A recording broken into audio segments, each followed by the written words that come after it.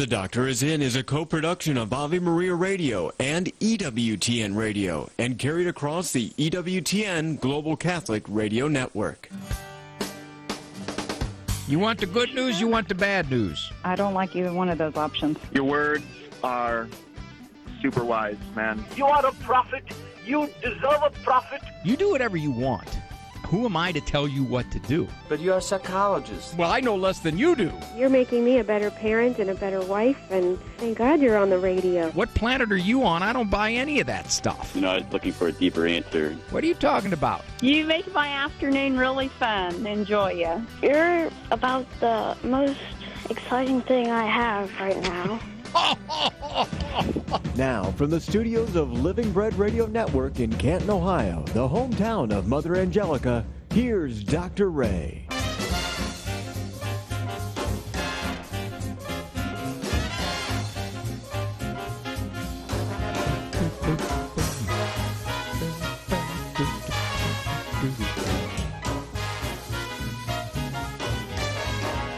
Good to be with you, Dr. Ray Garendi. Yes, I've had anxiety in my young childhood. When I was born, I was pretty traumatized. Yeah, you know, they've had those theories about the birth trauma. That was me. I was so shook. I didn't talk for close to a year and a half, 2 years after birth. Nice to have you with me. This is The Doctor Is In, the Variant E Person Monday, where I get a chance to go back through the missives. Not missives. Missives that I received from you, also from the TV show Living Right with Dr. Ray, and I see what we can do to give some thoughts, sometimes line by line. I don't like to read the whole thing and then say, okay, here's a thought.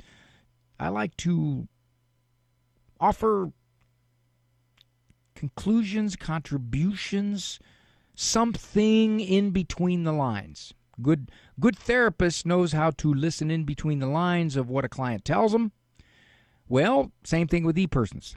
I like to read between the lines and see what the person might be saying further than is written down. We shall get to that. Somewhat recently, I had the chance to do a talk in New Hampshire. And after that, went over to Rhode Island, my wife and I. Spend a few days with my son and his wife and the 2 grandchildren.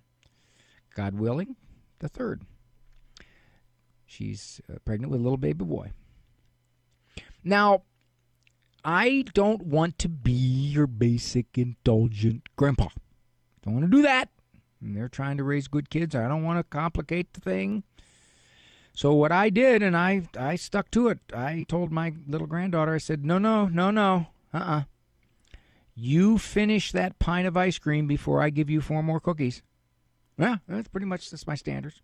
And then the other thing I do is their bedtime's right around 6:45, 7 o'clock, somewhere in there. So just about 6:30, I crank them up. Yeah. I do the spider, and then they have to spray the spider, and I do the sliding board where they have to slide down my outstretched legs, and then I do the throw them in the trash where I throw them onto the couch, and I do all that in a concentrated 15 minutes. So it just takes the kids in a tight spiral upward. And then I sit back and I watch them put the children to bed. I'm not that bad. All right, it has crossed my mind, though. Normally, a basic rule of radio is you don't read. You don't do that. Reading loses an awful lot of inflection. It loses a lot of spontaneity. So every once in a great while, I come across something that I want to read.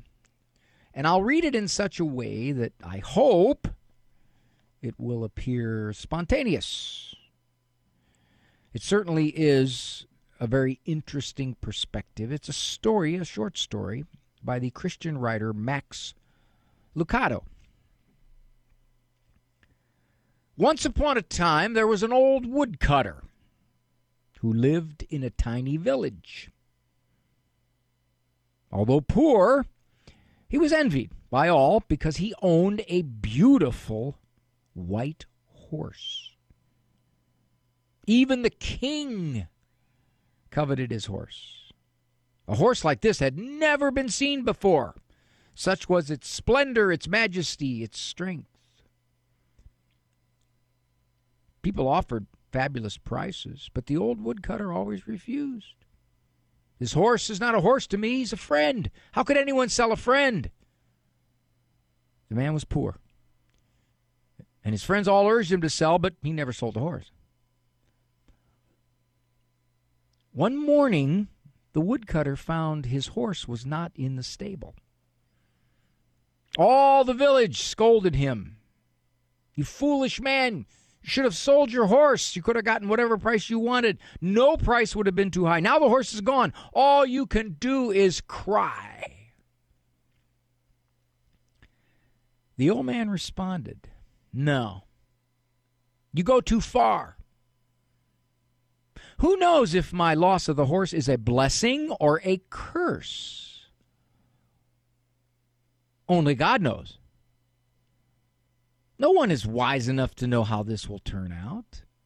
Only God knows. So just bless his name and go on with your life. The people of the village laughed. They thought the old woodcutter was foolish. If he wasn't, he would have sold the horse, lived the rest of his life off the money. After about 15 days, the horse returned. He hadn't been stolen. He'd run away into the forest. And when he returned, he had brought a dozen wild horses with him. Once again, the village people gathered around the woodcutter and said, "Oh man, you were right. We were wrong. What we thought was a curse was actually a blessing. Please forgive us. You should be rejoicing." The old man replied, "Once again, you go too far. Say only that the horse is back and that he has brought 12 others with him. Who knows if this is a blessing or a curse? Only God knows. No one is wise enough to know how this will all turn out. Only God knows. Just bless his name and go on with your life." The people didn't say anything, but deep down they knew the old woodcutter was wrong. 12 wild horses had returned with one horse. They knew this was a blessing. With a little work, those animals could be broken and trained and sold for much money. The old woodcutter had a son, an only son. The young man soon began to break the wild horses. After a few days, he fell from one of the horses, broke both legs. Once again, the villagers gathered around the old woodcutter and said, "You were right and we were wrong. What we thought was a blessing was actually a curse. Please forgive us. You would be right to weep. Your only son has broken his legs, and now in your old age you have no one to help you. You are now poorer than ever." The old man replied, "Once again, you go too far. Say only that my son broke his legs. Who knows if this is a blessing or a curse? Only God knows. No one is wise enough to know how this will all turn out. Only God knows. Just bless his name and go on with your life." It so happened that a few weeks later the country engaged in a war against a neighboring country. All the young men of the village were required to join the army. Only the son of the old woodcutter was exempted from military service because he was injured. Once again, the people of the village gathered around the old man crying and screaming because their sons had been sent to war. "You were right, old man," they wept. "This proves your son's accident was a blessing. His legs may be broken, but at least he's with you. Our sons are gone." One last time, the old woodcutter replied, "Once again, you go too far. Say only that your sons had to go to war while mine did not.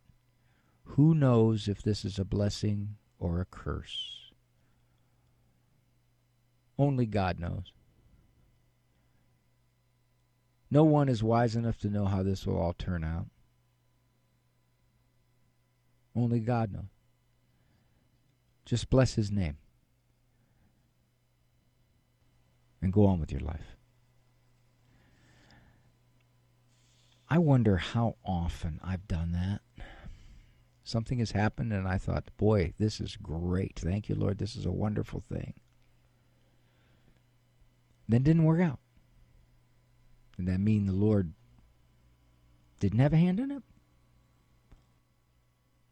How often have I thought, oh, man, that was something I didn't see coming. That's not something I wanted. And then it turned out to be a blessing I didn't see years down the road. I said this once before in an opening monologue. Got a little bit of time now, drag it over the brake line. I was cruising right along when I was at Case Institute of Technology and Engineering.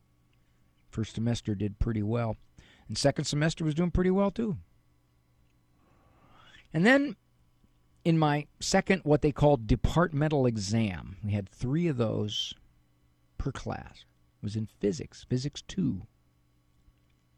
I got a 31. You can't recover from a 31. No chance. My first exam was, 80, 90, somewhere in there. So really, at the very best, maybe with a perfect score, I might have got a D for the grade, for the course. So I dropped the course. And I ultimately dropped engineering. I remember calling my mother and saying, Mom, I'm transferring over to Western Reserve, which was part of the Case Western Reserve University campus. Case Tech was the technology school. Western Reserve was more bachelors of arts, masters of arts. At that time, I thought, oh boy, what do I do now? My academic career just got knocked off the rails. I'm lost. Who knows? So I said, well, okay, I guess I'll major in psychology and hope to go to law school. That's what I'll do. Hope to go to law school. My senior year, I got into a special program which allowed you to pick up your master's degree your senior year. So I figured, okay, I'll get a master's degree in psychology, and then that'll give me a better shot at a decent law school. By the end of my senior year, I was pretty fascinated with this psychology stuff. So I went on, get a PhD. In a lot of ways, you could trace where I am now, at least independent of God's guidance, academically anyway, professionally, to that 31 on my Physics 2 departmental exam, which I thought was so awful. All my years of schooling, I had never gotten a grade that low. Ever. I got crushed. And I thought, man, maybe this technology stuff isn't in my ballpark. It's out of the stadium, actually. But look what it led to, and I never saw it coming. I got to be here. Got to do what I'm doing. Catholic Media, and EWTN, talking to faith. I don't know if that score of 31 got the ball rolling. I don't even have that test anymore. Be interesting to go back and take a look at it and see just how pathetic my performance was. Yeah, like the old woodcutter says, don't know if it's a blessing or a curse. Just bless God's name and go on with your life. I think there's a lot of lesson to be learned in that one. I'm Dr. Ray. The most original and exclusive Catholic content is on EWTN Radio. I don't like looking back. I prefer to look forward and keep moving forward. There's plenty to cover. I do a lot of research and try to dig out the bits and pieces of a life or of an agenda that people don't want to talk about. The World Over with Raymond Arroyo. Thursday night, 8 Eastern on EWTN Radio and Television. Are you into setting goals for yourself? I'm Chuck Gatica, and this is Journey Strong.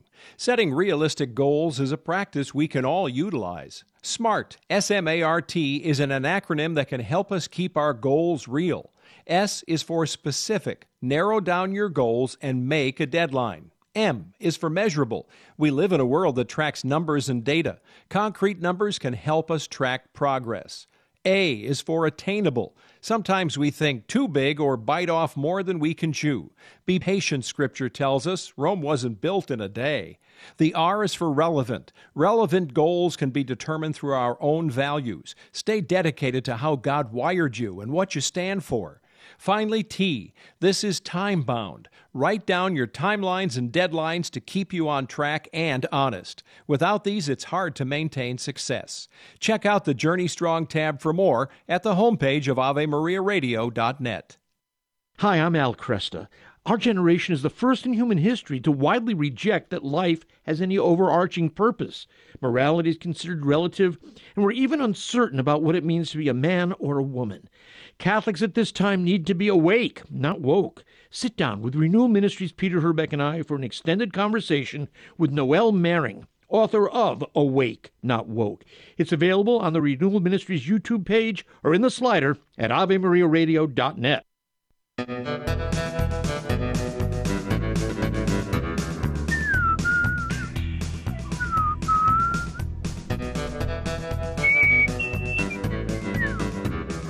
Doesn't that sound like something out of Clint Eastwood's spaghetti western? I got this from the New Oxford Review, supposedly said by a gentleman named Michael, and I'm going to be Italian, so I'm going to pronounce it, Liccioni. CC is ch. He said this. You're going to have to follow this closely, and I'll read it a second time. Life is hard. Then you die. Then it gets harder still. Unless you died before you died. You got that?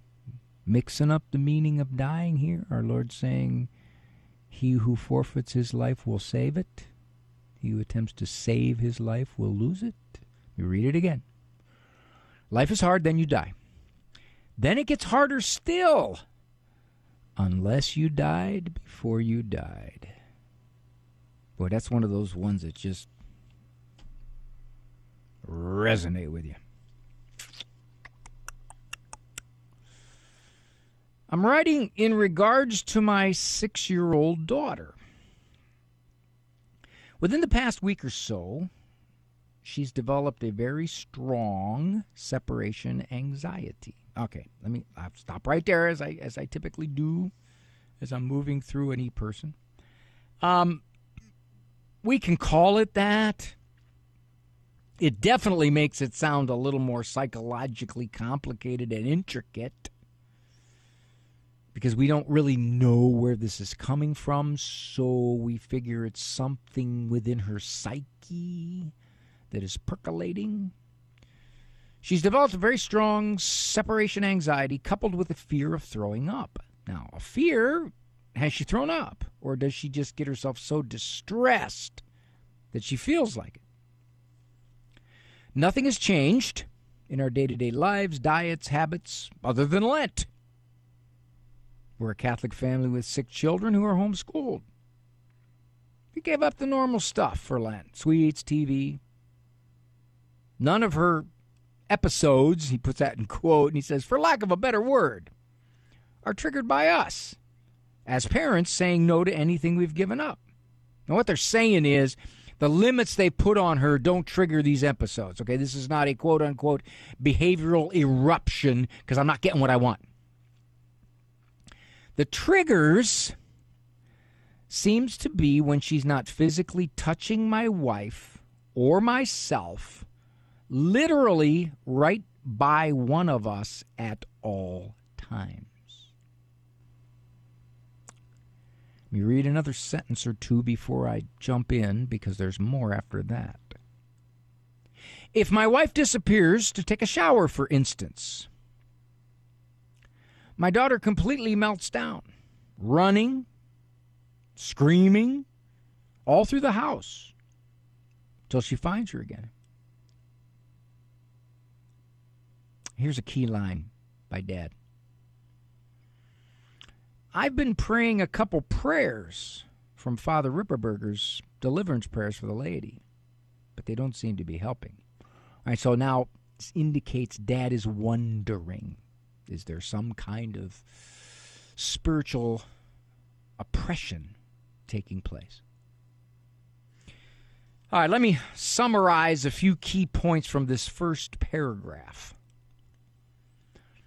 I've seen little girls do this.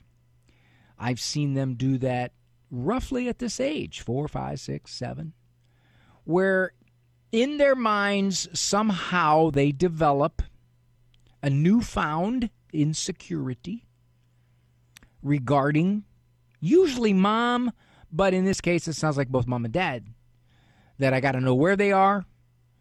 I can't be in a room without them. Wherever they go, I got to go. If we're sitting somewhere, I have to sit right next to them. Now, typically, the parents are at a loss to explain this. It's come out of nowhere. It seemed like a pretty well-adjusted little kid. What's percolating? What is happening that we don't know about? One of the advantages of being a long-time shrink is you see stuff. And you see it resolve itself, too. I've seen this. Usually doesn't portend anything serious. It seems to be a stage quirk, something that the child develops in their own little head. You can't figure out what goes on in a little kid's head. It jumps in there and does a couple of backflips, twists around, comes out as behavior, and you're thinking to yourself, what's that one all about? And then, in your loss to explain it, you're not sure how to handle it. What do we do here? I mean, I can understand a fit, an anger. I got that. But I've never seen something like this. I mean, this is early insecurity here. I don't know. This is psychological looking. I'm really not sure what to do with this. Father were in my office. I'd say, is your little girl kind of soft-hearted, or is she kind of sensitive or easily upset? And in most cases, they say yes. Yeah, her temperament. This is not a kid who charges face first into life. Her temperament is prone to this kind of quirky bouts of insecurity. Part of the reason why I suspect that the parents are unsure is because they're looking at some kind of spiritual involvement, that somehow, some way, there's an oppression going on here. Well, they've never seen it. I've seen it. And every time I've seen it, it's not spiritual oppression. It's the kid. And it can go away. Now, many people would say, Dr. Ray, obviously, we got to get to the root of the child's insecurity. We got to figure out why. Why would she be so insecure? Now, keep in mind, according to what Dad's saying, these are loving parents, very involved in their children's lives. They homeschool. They practice the faith. So, taken at face value, there is nothing here that you would point to say the environment is causing this. No, it's the internal environment of the child. Somehow, some way, she's just decided, I want to be by mom, and if I can't be my mom or by dad, I'm gonna freak out. Freak out does not mean pathology. It does not mean there's something emotionally wrong with the child. Now, I'm going to go a little further on this because there's a lot to be said about this, especially the part about, well, maybe there's spiritual oppression. I'm Dr. Ray.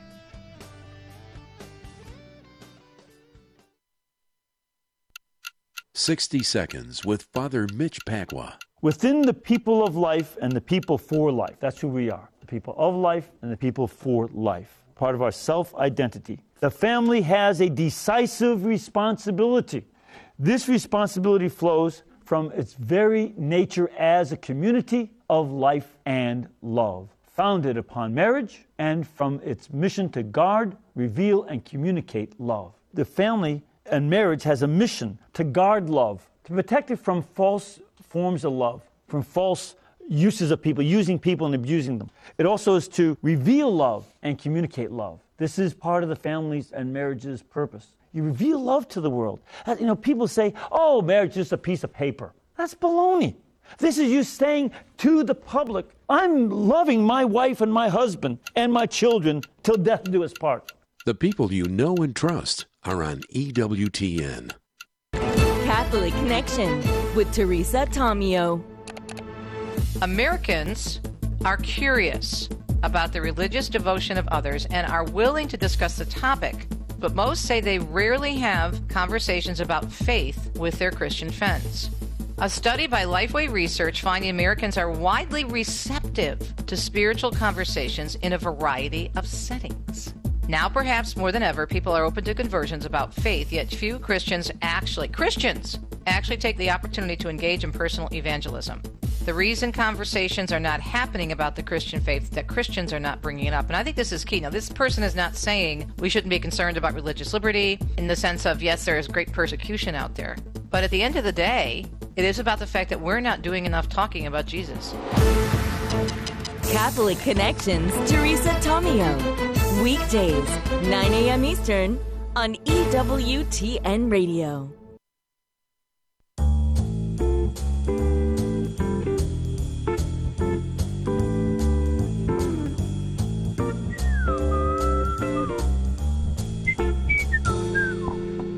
Thank you for joining me. It's Dr. Ray Grandi, program Doctors In. Very into the program, E-Person Monday. Okay, I spent a lot of time with the background of an E-Person. I'll just quickly summarize it. 6-year-old daughter, out of nowhere, in a very faith-filled Catholic homeschooling family, started to become clingy, very clingy. If she's not touching wife or dad, she has to be right next to us at all times. If wife goes takes a shower, daughter completely melts down, screaming, running through the house. Parents are confused. They don't know what's going on.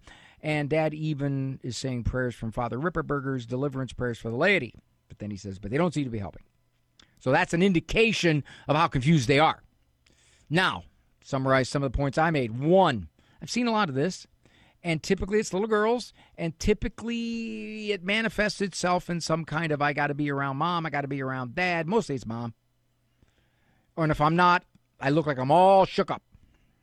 And the parents are bamboozled. They don't know what's going on. They're befuddled, flummoxed. What's happening here? I mean, I can understand it if she's throwing temper eruptions. That's kind of kidhood, but this kind of thing, what is this all about? All right. He goes on. I have to admit, well, he doesn't have to admit, but he agreed to admit, I guess. Both my wife and I are short on patience, which doesn't help. Well, I don't know what he means by short on patience. I mean, he probably means they get frustrated.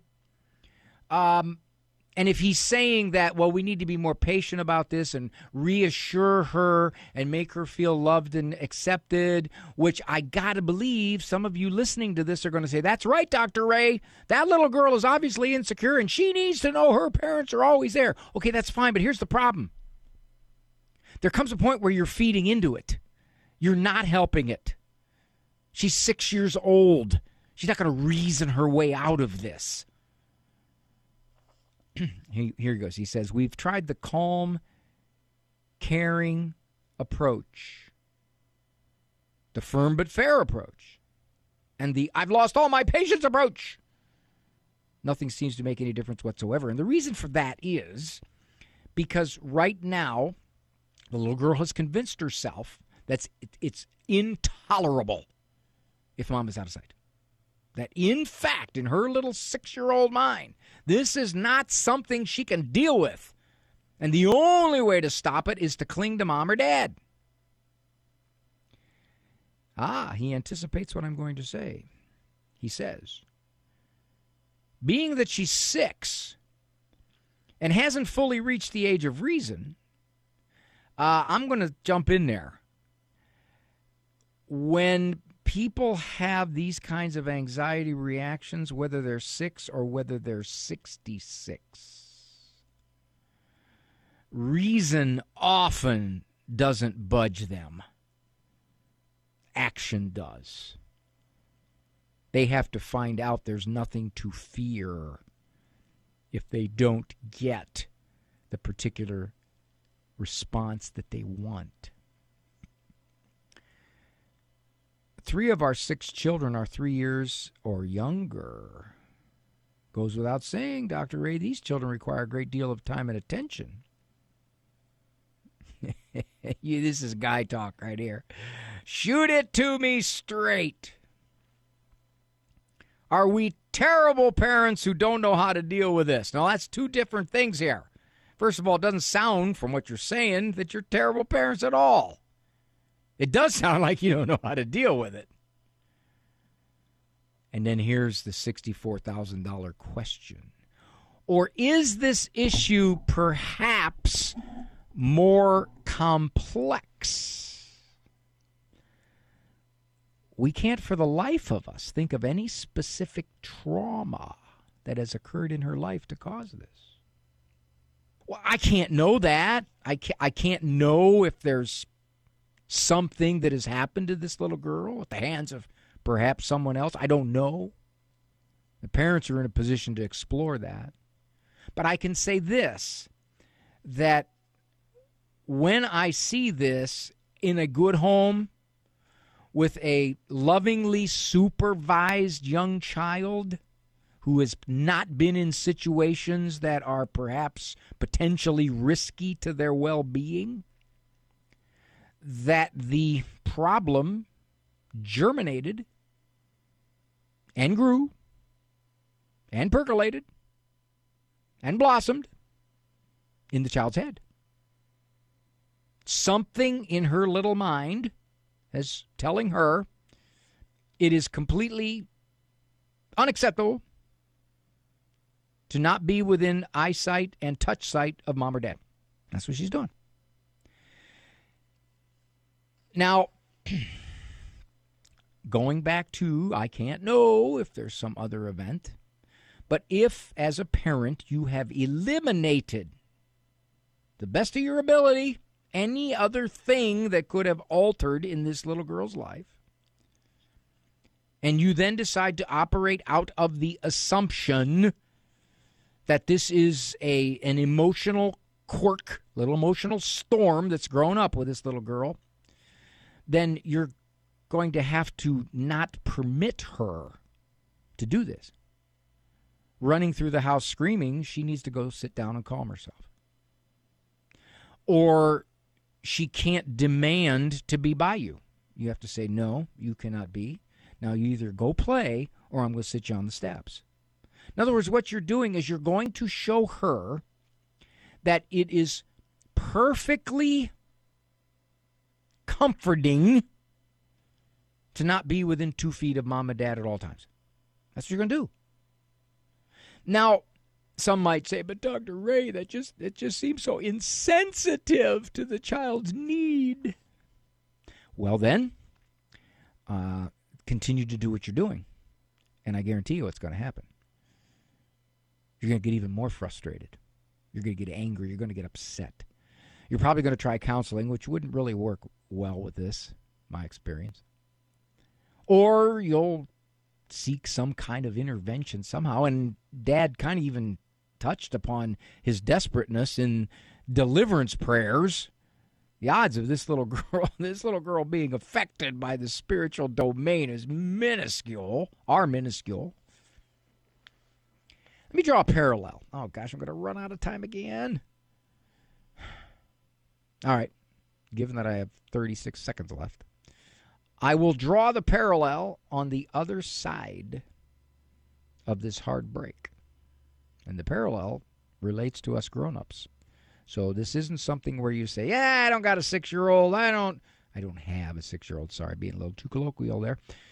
This isn't relevant to me. Well, the part that I'm going to say next is relevant to you, because there is a parallel between the way to most often deal with this kind of anxiety, if you will, in a child, and similar manifestations of anxiety in a grown-up.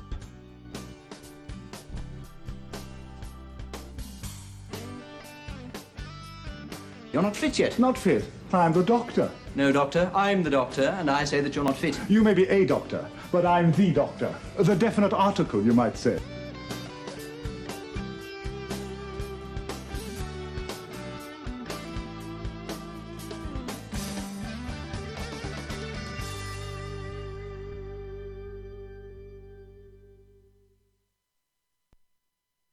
Is it impossible to live Jesus Christ's command that the marriage bond be indissoluble? No, says the Catholic Catechism. The Lord has not placed too heavy a burden on the shoulders of a married couple.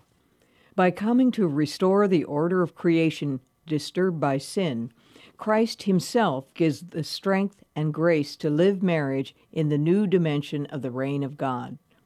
By following Christ, renouncing themselves, and taking up their crosses, spouses will be able to receive the original meaning of marriage and live it with the help of Christ.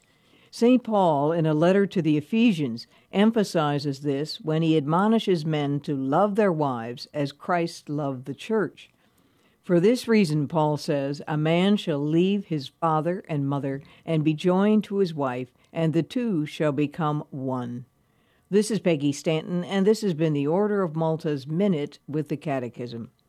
The Catechism of the Catholic Church on Animals, paragraph 2417. God entrusted animals to the stewardship of those whom he created in his own image. It is legitimate to use animals for food and clothing. They may be domesticated to help man in his work. Medical and scientific experimentation on animals is a morally acceptable practice if it remains within reasonable limits and contributes to caring for or saving human lives. It is contrary to human dignity to cause animals to suffer or die needlessly. It is likewise unworthy to spend money on them that should, as a priority, go to the relief of human misery. So the Catechism is quite clear. We have a great duty to exhibit kindness to animals and at the same time understand that animals were created not for their own sake, but for the sake of the human. Cresta in the afternoon, weekdays at 4 Eastern on EWTN Radio.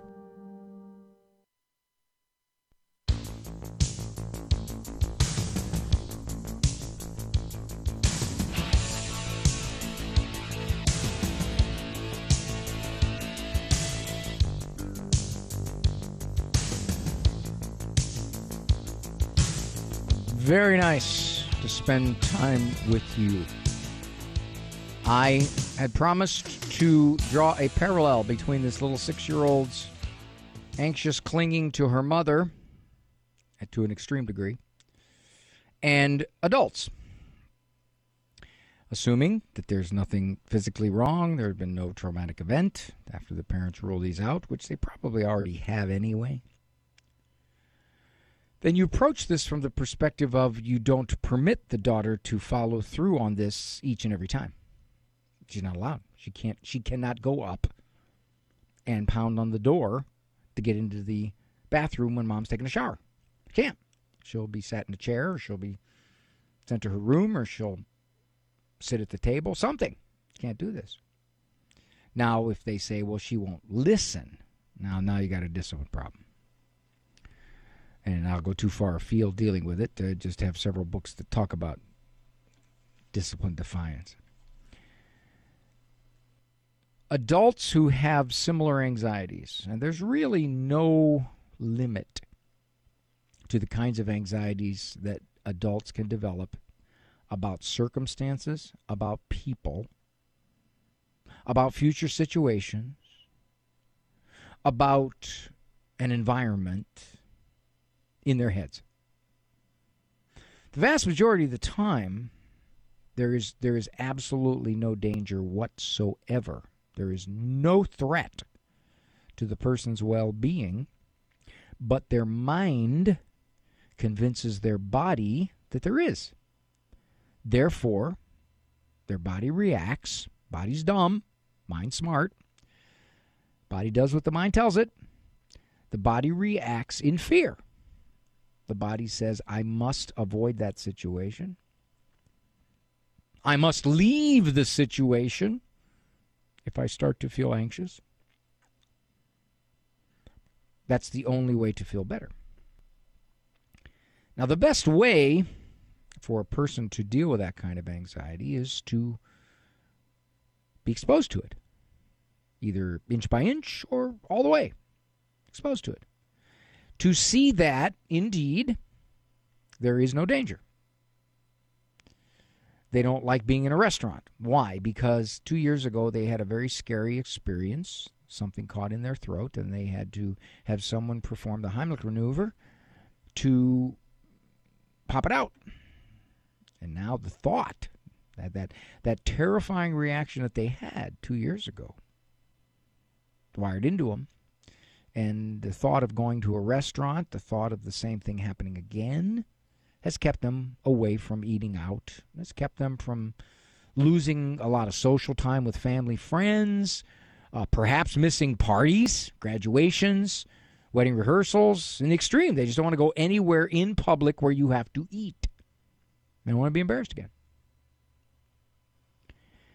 If, in fact, they could slowly re-enter the eating scene, and even though they're anxious, to let that anxiety taper and pass, they will succeed in rewiring their perception.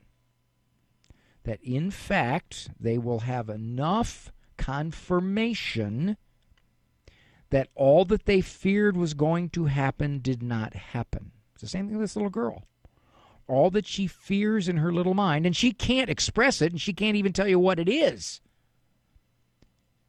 not going to happen if she's not permitted to follow mom every single place she goes, or to intrude when mom is taking care of a 2-year-old.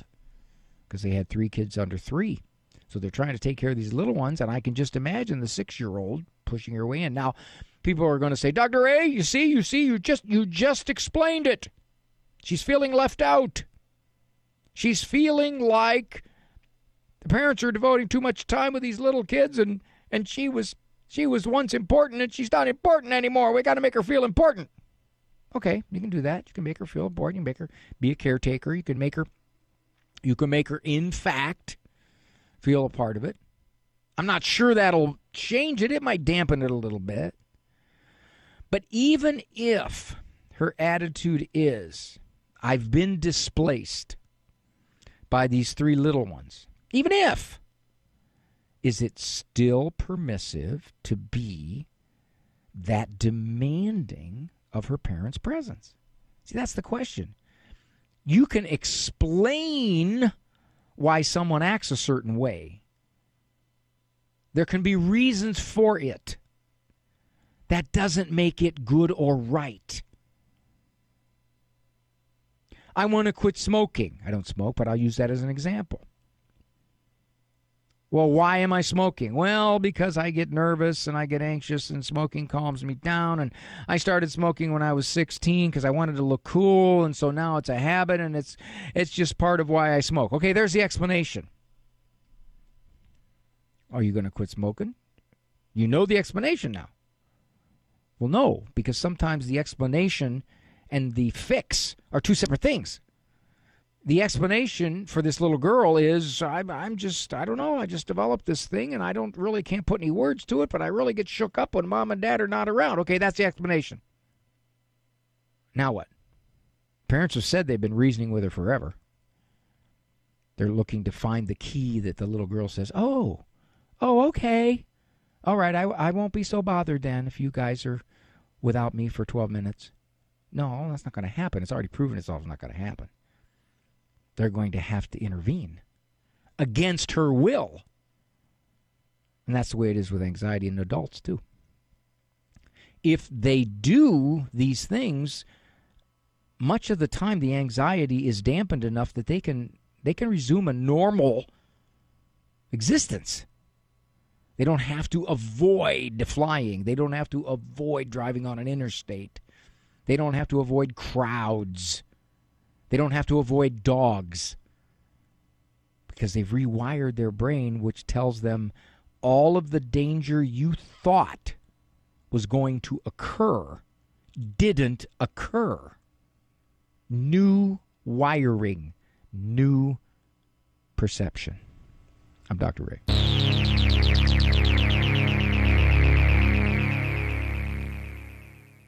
Underwritten in part by the following nonprofit.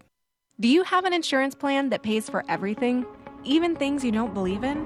There are options. You can join Solidarity Health Share, a faith-based health sharing community. Plus, Solidarity Health Share can save you money with prices starting as low as $384 a month for families. Call to see how much you can save. 844-398-9399. That's 844-398-9399. As a Catholic mom, I know that parenting can be hard, frustrating, and lonely. But it doesn't have to be that way anymore. I'm Lisa Popchak from More to Life, inviting you to become a premium member of Catholic Home. That's CatholicHOM.com. It's an online community dedicated to supporting Catholic parents like you. At Catholic Home, you can chat with our team of family life coaches every day, get expert help with discipline issues, self-care, creating a stronger marriage, living your faith at home, or just coping with the stress of being a Catholic parent in today's world. In addition to personalized expert support, you'll get access to tons of creative resources, entertaining videos that teach your kids how to get along and love the Lord, downloadable activities, monthly live parenting Q&As, and a supportive community and tons of other benefits, like my Momfidence podcast. Go to CatholicHOM.com today and become a premium member of the Catholic Home community. Again, that's CatholicHOM.com. I can't wait to see you there. Would you get on a plane that doesn't have a pilot? Investing in passive index mutual funds may present the same issue. The Ave Maria mutual funds are actively managed by seasoned investment professionals to help you meet your investment goals in a morally responsible way. Ave Maria funds are managed to conform to pro-life and pro-family values. Long-term investors could invest in the no-load Ave Maria mutual funds. You can learn more about the Ave Maria mutual funds at 866-AVE-MARIA or visit AveMariaFunds.com.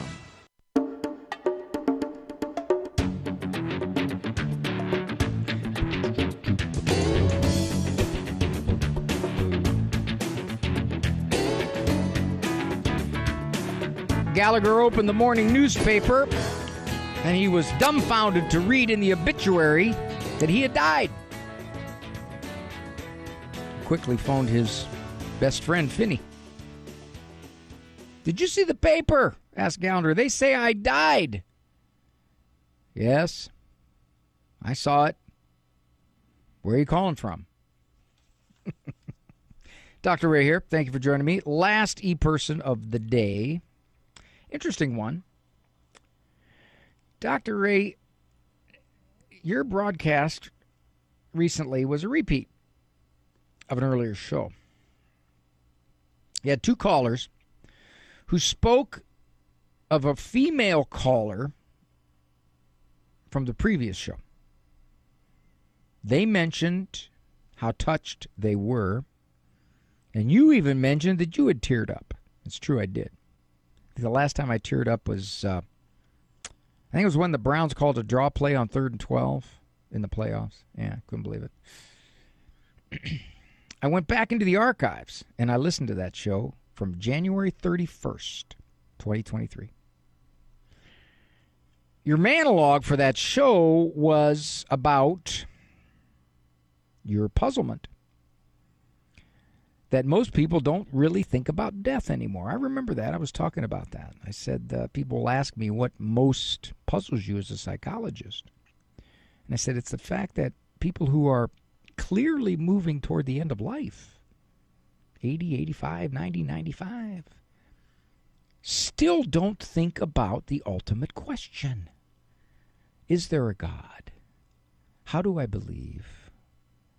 What does God want? I said, it just puzzles me no end, because you'd think even in self-interest they would look into this. The last caller from that particular show was a 37-year-old female from northern Texas who had lost her husband to a heart attack on December 23rd. I'll say, so the call was January 31st. So it was 5 weeks later after her husband had passed. I was nearly bawling like a baby as I was listening to her recount the day her husband died and her obvious deep love for him. She sounded like such a sweet, nice person who was so in love. The pain she was feeling had to be unbearable. She said they'd been together every day for 14 years and that she buried him on their 8th wedding anniversary at the same time they were married. Dr. Ray, I wonder, are there certain calls that you would never forget? If so, would this rank among those? Your monologue that day about death, her calling in, your chance to talk with her, probably couldn't have happened at a better time for her. Divine providence? Yeah, to answer the question, yes, I do get calls that hit me emotionally harder than other calls. Every call's important because it matters to the people who call. I had a 22-year-old woman call me. This was many years ago. She told me that her mother was raped, and she was the baby from that rape. Every single person in her mother's life, abort, abort, abort. And furthermore, there were those who I'm sure thought the mother was an idiot, a moron, immoral even, for bringing this baby to term. The girl said, I'm 22 now. I cannot tell you how much I love my mother for giving me birth. I'm alive. I have a good life. I have a loving mother. She went against her whole world to give birth. If you look at the stats, I think something like, it's under, somebody's going to have to correct me on the percentage here, but it's got to be under 10% of the American public thinks that a baby born out of rape or incest, or conceived out of rape or incest, should not be aborted. It's a very small percentage. Very small percentage. So apparently it stops being a baby, depending upon its circumstances. Had another call much more recently. A young girl, probably in her 30s, absolute agony, because she had 3 abortions. 2 of which she didn't even really understand what was going on. She didn't know. She wasn't Catholic at the time, and all she knew was, yeah, okay, this is what you do. It's standard procedure. And the 3rd time, she knew, and she tried to leave, and they wouldn't let her. She was strapped down. They wouldn't let her.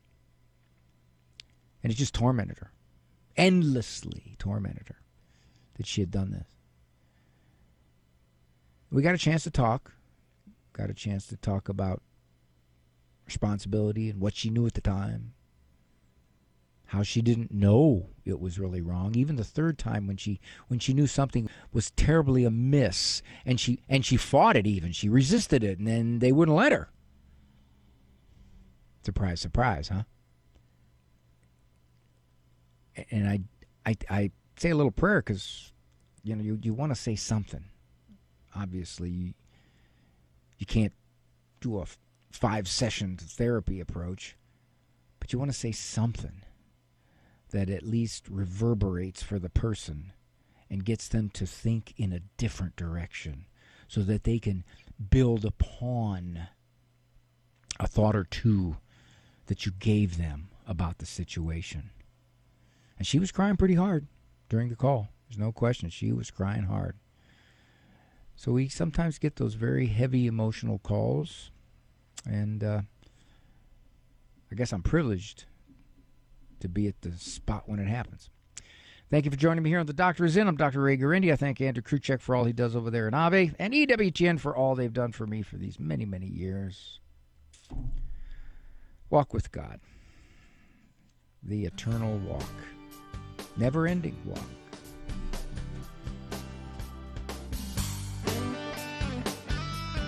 For information on Dr. Ray's presentations, books, and CDs, visit drray.com and follow him on Facebook. The Doctor Is In is a co-production of Ave Maria Radio and EWTN Radio and carried across the EWTN Global Catholic Radio Network.